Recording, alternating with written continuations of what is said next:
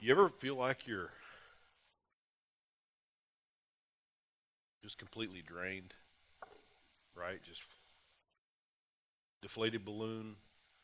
Um, I was driving the other day, and this is something different. This may make no sense to you, but when I see the tree companies, right? I think it's called the Splunda or whatever, the German company. You guys know what I'm talking about? The big orange trucks, and they're cutting off big limbs off of oak trees, and they're sticking it through the chipper. And I'm thinking, we don't have that in southeast New Mexico, right? Home, we don't have trees. You don't need that for a mesquite bush. So I think it's one of those things, Brandon. I think it's pretty fascinating to see those guys do that work. And I'm thinking, man, I feel that way in my own life right now. I feel like that wood that's been put through the chipper.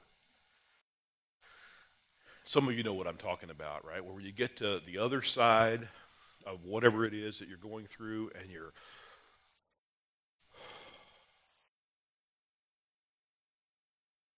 I don't do that enough. I don't exhale and rest and just be. You know what I'm saying? Let's pray. Father, I just praise you for who you are. And although I'm moving a lot slower today and physically tired and weary, I pray for strength. I ask God that as we open your word, that you'll speak very clearly. These won't be my words, but they'll be your words to each and every one of us, especially those of us who need to exhale, especially to those of us who need to learn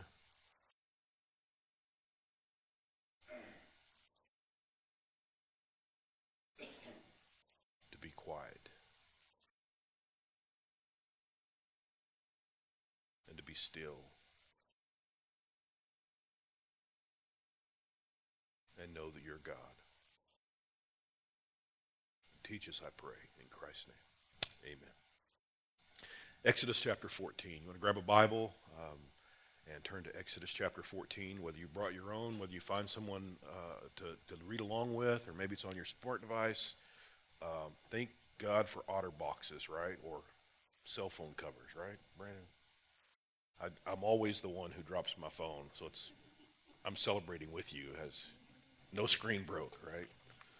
Exodus chapter 14. For those of you who haven't been here, by the way, it's good to see Bonnie back with us. She's been gone for a few weeks. For those of you visiting with us, make sure we get your information before you leave. We'd love to extend a formal welcome to you in the days to come. This is a time where we have vacations and people are in and people are out, and I look forward to the time where everybody's back, but pray for those that aren't with us for some reason.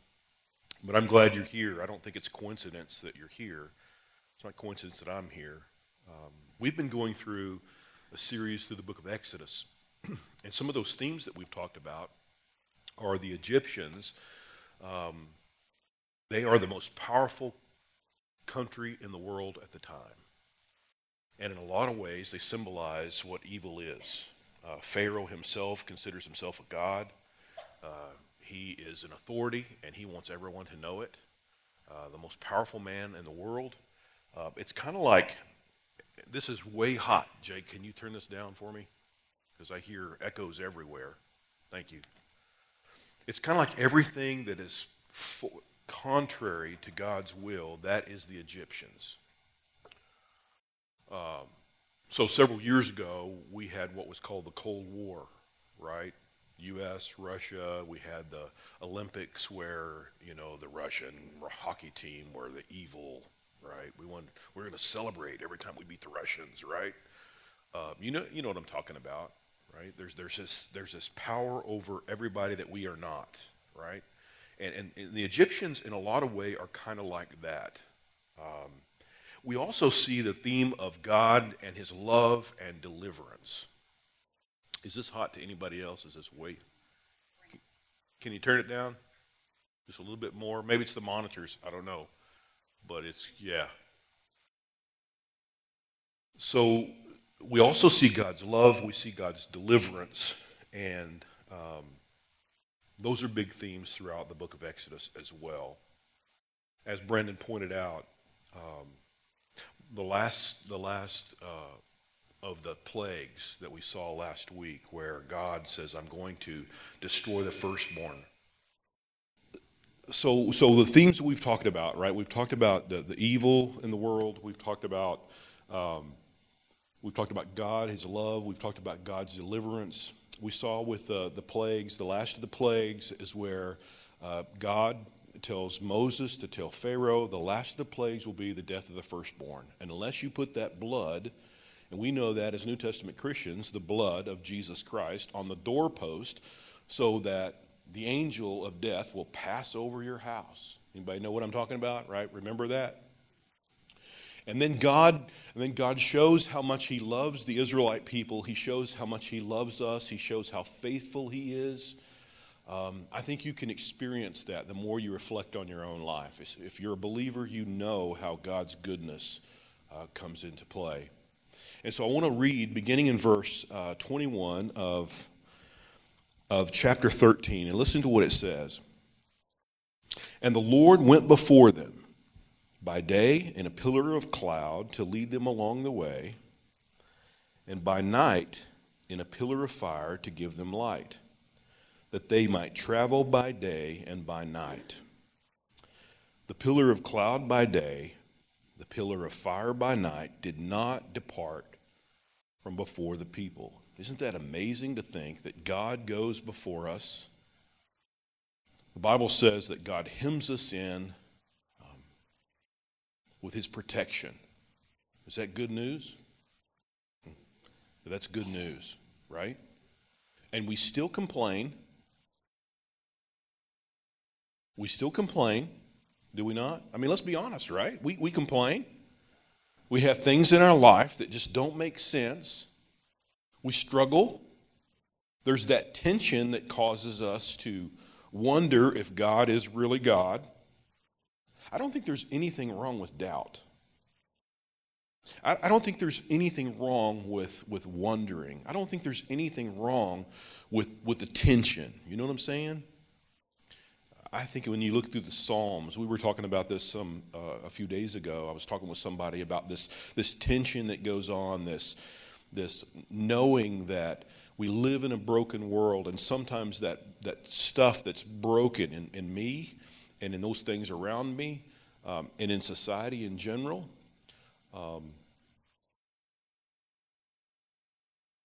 we come to that crisis of faith. We come to this crisis of belief, and we have to decide whether we really believe what we say we believe or don't we.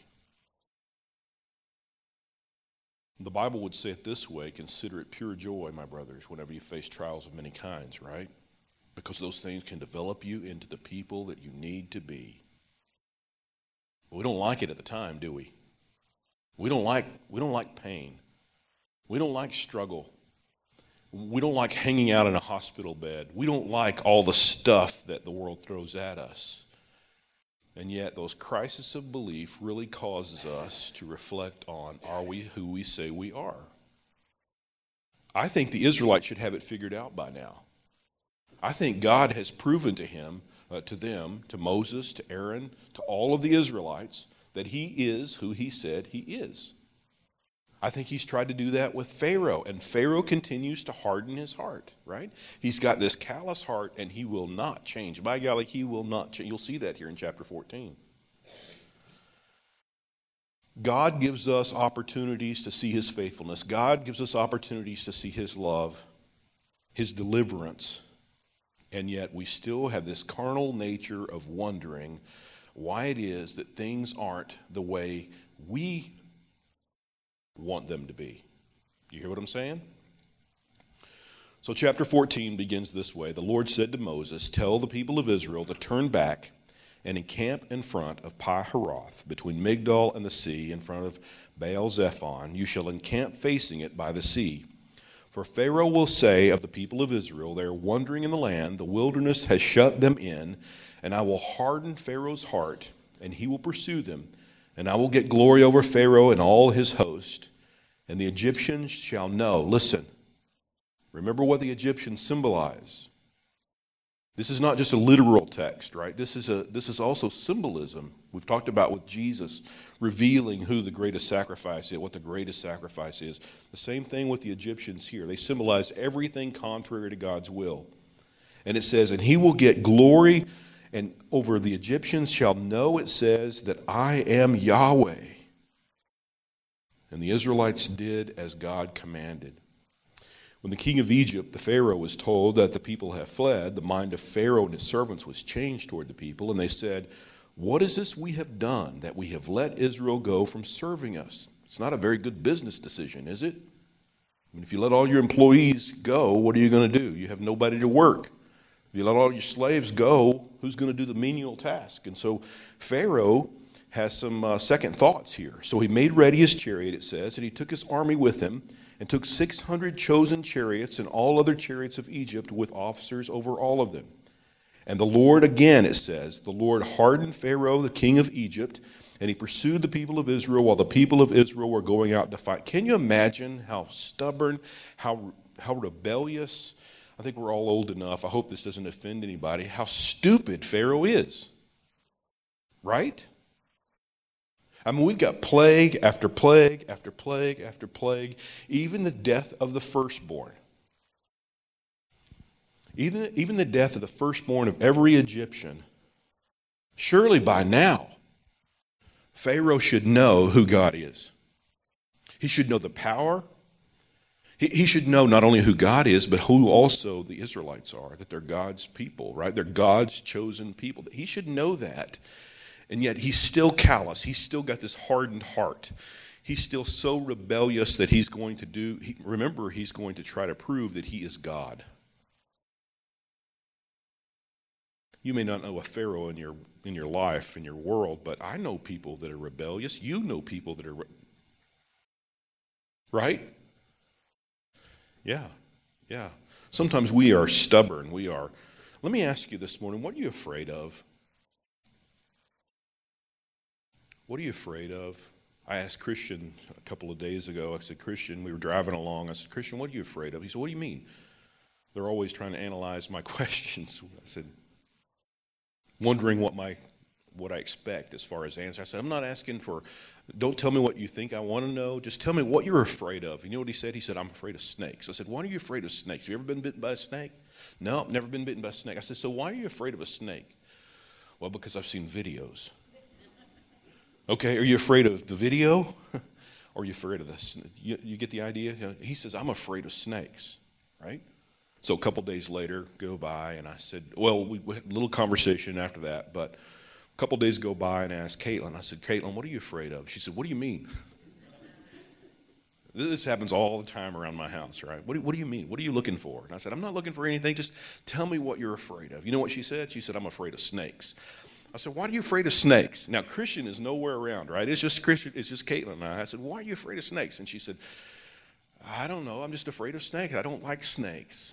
I said, you ever been bitten by a snake? No. Why are you afraid of snakes? And she said, well, I saw a snake one time, and I turned and ran. I said, you know you're not supposed to run when you see that rattlesnake, right? You're supposed to slowly move away. But I'm afraid of snakes. I said, Well, that conversation that I had with Christian went on, and I said, what do you think people in general are afraid of? You know what he said? This is from a 15-year-old, just turned 15. And some of you, that may surprise you because he doesn't have 15 all the time. But he does have mature moments. I said, what do you think people are afraid of? You know what he said? He said, people are afraid of rejection.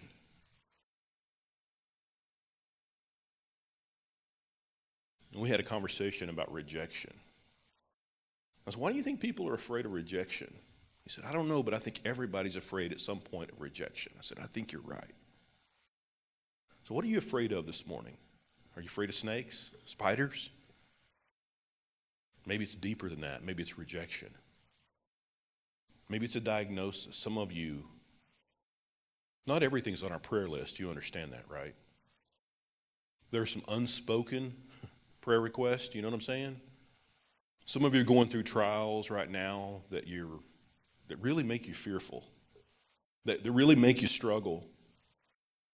Maybe it's a diagnosis you're afraid of. Maybe it's the what ifs that you're afraid of. You've seen videos or you've read WebMD, right? The last thing you should do, by the way, is Google whatever your symptoms are, because you know what? The first thing that pops up is the worst thing that can happen to you, right? You're going to die today. Right? Maybe it's a diagnosis you're afraid of. Maybe it's your reputation that you're afraid of. What will people think of me if I walk down the aisle? People don't respond to the gospel oftentimes because they're fearful. People don't do what God has called them to do at times because they're afraid of what people might think. They're afraid of their peers. Maybe you're afraid of failure.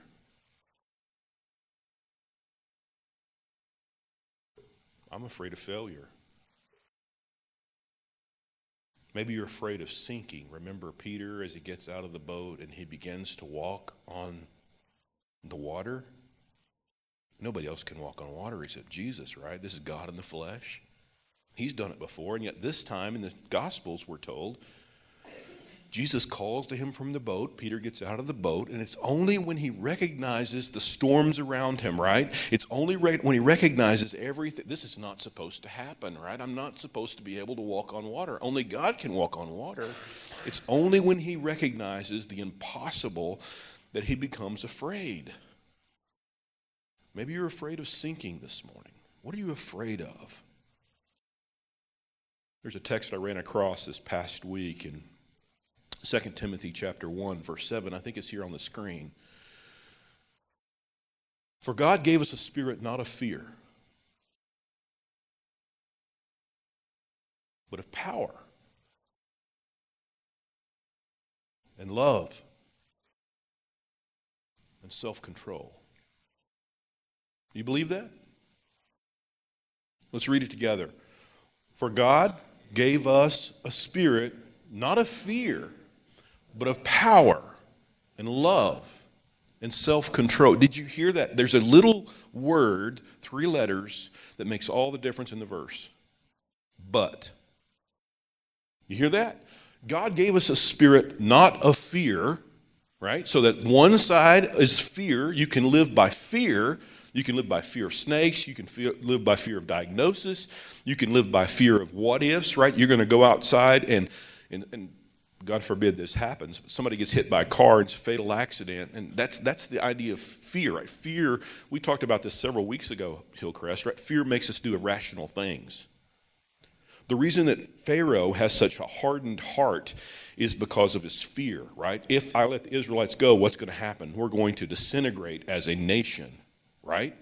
And the last thing I want for the historians to put in the history books is that I was the Pharaoh that allowed this to happen. Fear will make you do irrational things. Write that down. That's good.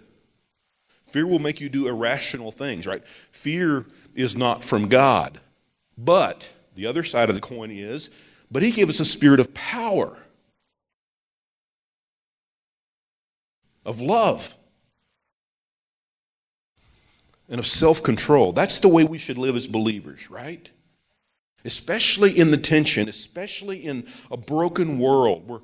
We're broken people living in a broken world with broken things all around us, and you have a choice to make of whether you live with fear or you live the other side of the coin. You might remember a text in the Gospel of Luke. It's also in Matthew. It's in the Synoptic Gospels, but it reads this way. You might remember the text as Jesus is dealing with Pharisees, religious people. And after he has this dialogue with religious people, he looks at those closest to him and he says this, I tell you, my friends, don't fear those who kill the body. After that, they have nothing more that they can do. Anybody been in the military? I know some of you have been in the military. I live by this verse. I didn't have it memorized right when I was in the military, but I kept thinking on the 8th mile of a 10-mile run, right? Or we're 80 miles into a rucksack hike. They can't do anything but kill me. And if they kill me, I'm going to heaven. It'll be all right. Right? That kind of mentality. Well, listen to what it says. I tell you, my friends, don't fear those who can kill the body and after that have nothing more that they can do. Verse 5 says this, "But I will warn you whom to fear. Fear him who, after he has killed, has authority to cast into hell. Yes, I tell you, fear him." And the only one that can send you away from the presence of God is what? Is God. Right? And he will not do that if you don't choose to be out of the presence of God. You hear the difference? Right? If you choose to be in the presence of God, God will allow you to be in his presence. He's come to save the world. That's what the scripture says, right?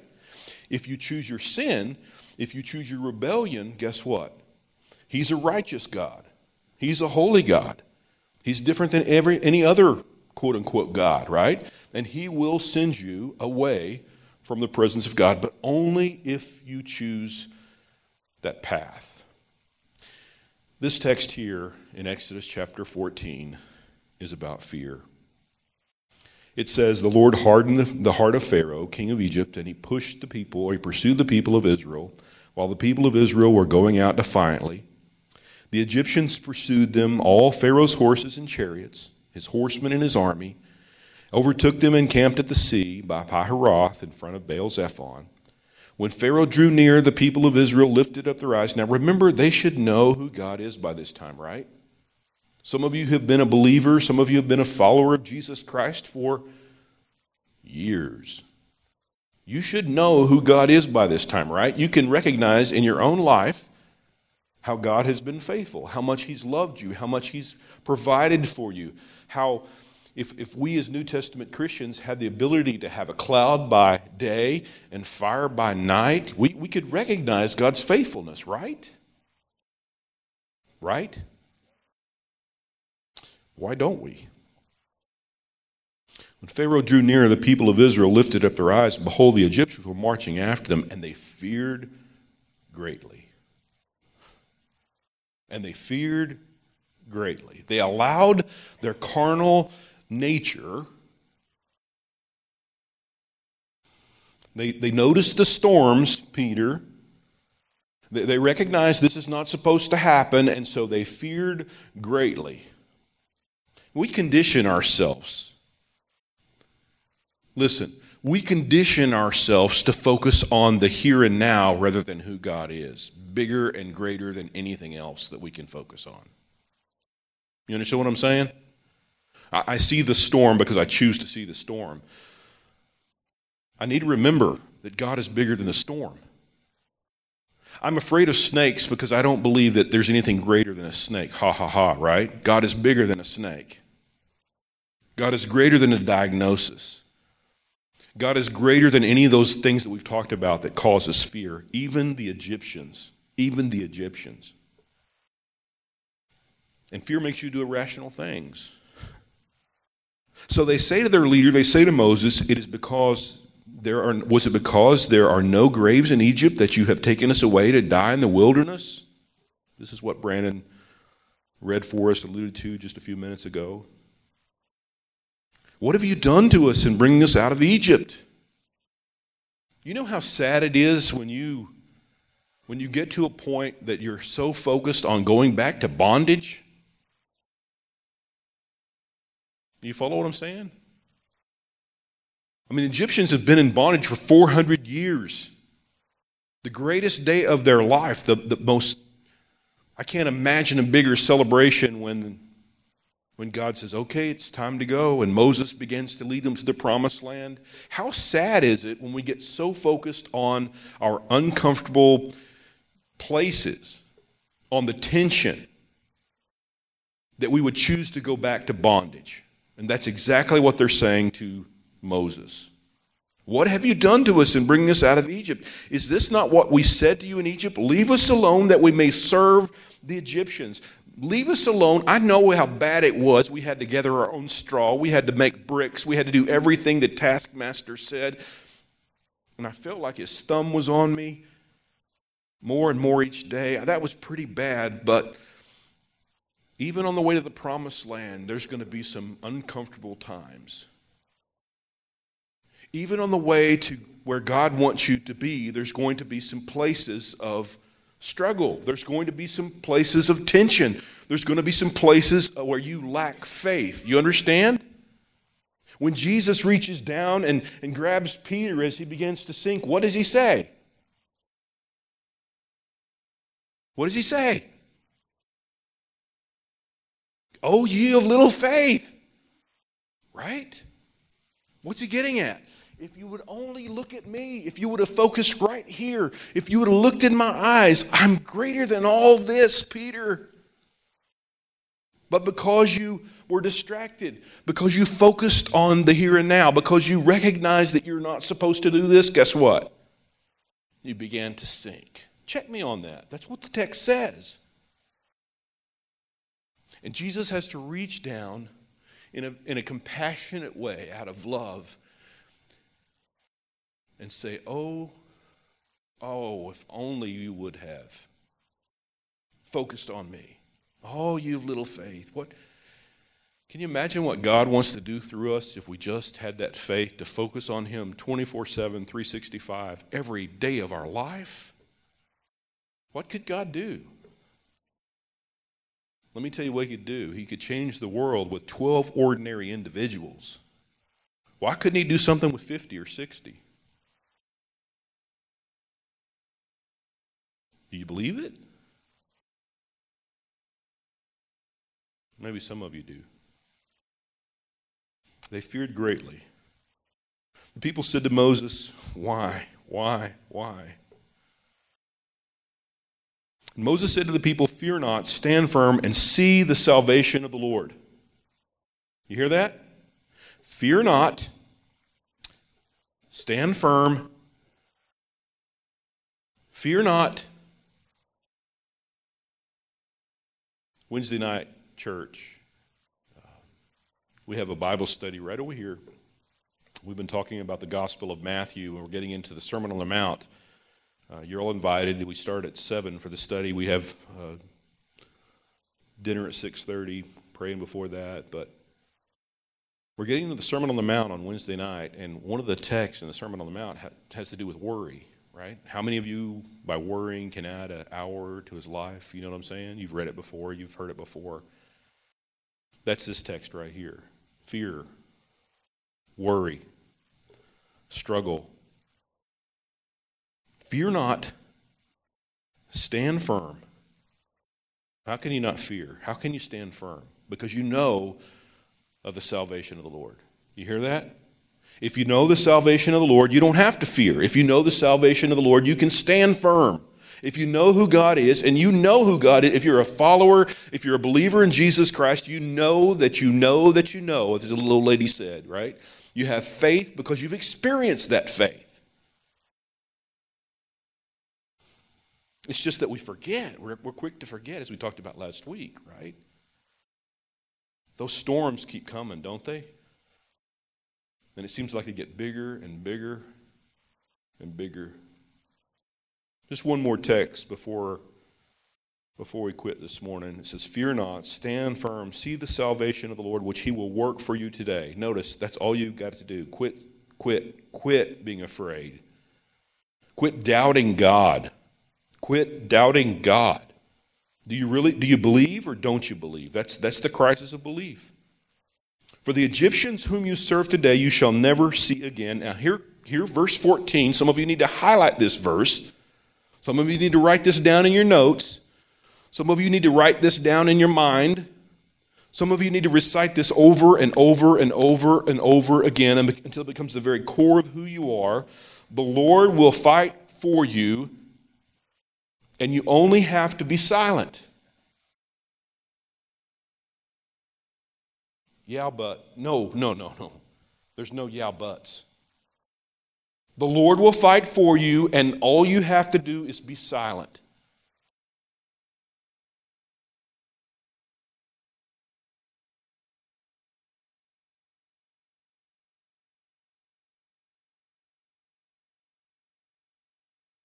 That's a little uncomfortable for you, right? Because we live in a noisy world.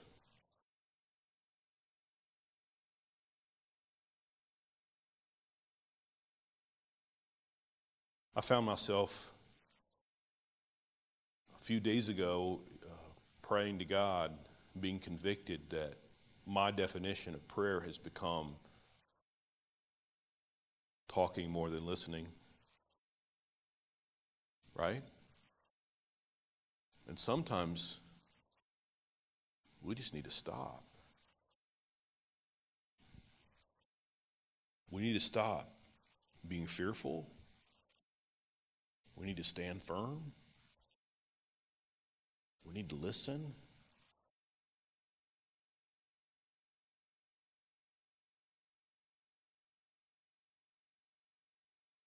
And watch God work.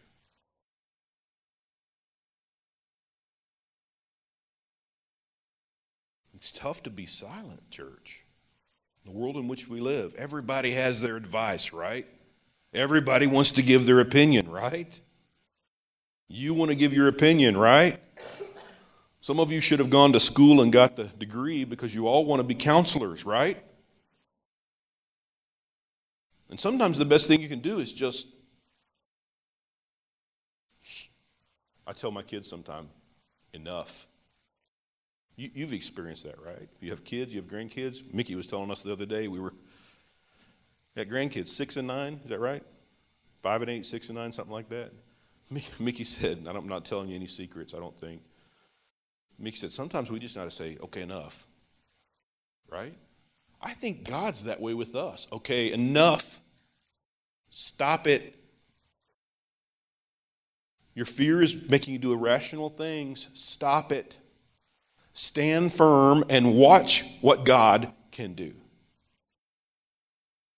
Now here's the text I promised to you, and then I'm done. Isaiah 41 says this.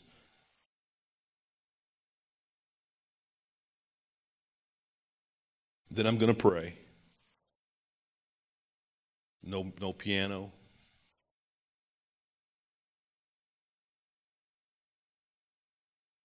We're just going to sit in silence. Is that fair? Here's what it says. English Standard Version, Isaiah 41. Listen to me in silence, O coastlands. Let the peoples renew their strength. You ever felt like you need to exile? Be silent. Be still. Let them approach. Then let them speak. Let us together draw near for judgment. Who stirred up one from the east, whom victory meets at every step? He gives up nations before him so that he tramples kings underfoot. He makes them like dust with his sword, like driven stubble with his bow. He pursues them and passes on safely. By paths his feet have not trod. Who has performed and done this? You know the answer, right? Who's performed and done this, calling the generation from the beginning? I, the Lord, it says, the first, and with the last, I am he. The coastlands have seen and are afraid. The ends of the earth tremble. They have drawn near. They have come. Everyone helps his neighbor and says to his brother, be strong. Everyone's a counselor. The craftsman strengthens the goldsmith, and he who smooths with the hammer, him who strikes the anvil, saying of the soldering, it is good. And they strengthen it with its nails so it cannot be moved. But you, Israel, listen, you, follower of Jesus, you, believer, even in your crisis of belief, even if your name is on the prayer list or it's not on the prayer list, whatever tension it is you're experiencing right now, but you, Israel, you follower, you, my servant Jacob, whom I've chosen, the offspring of Abraham, my friend, you whom I took from the ends of the earth and called from its farthest corners, saying to you, you are my servant, I've chosen you and not cast you off. Fear not. Stop it. For I am with you. Promise anybody? Be not dismayed, for I am your God. I will strengthen you. I will help you. I will uphold you with my righteous right hand.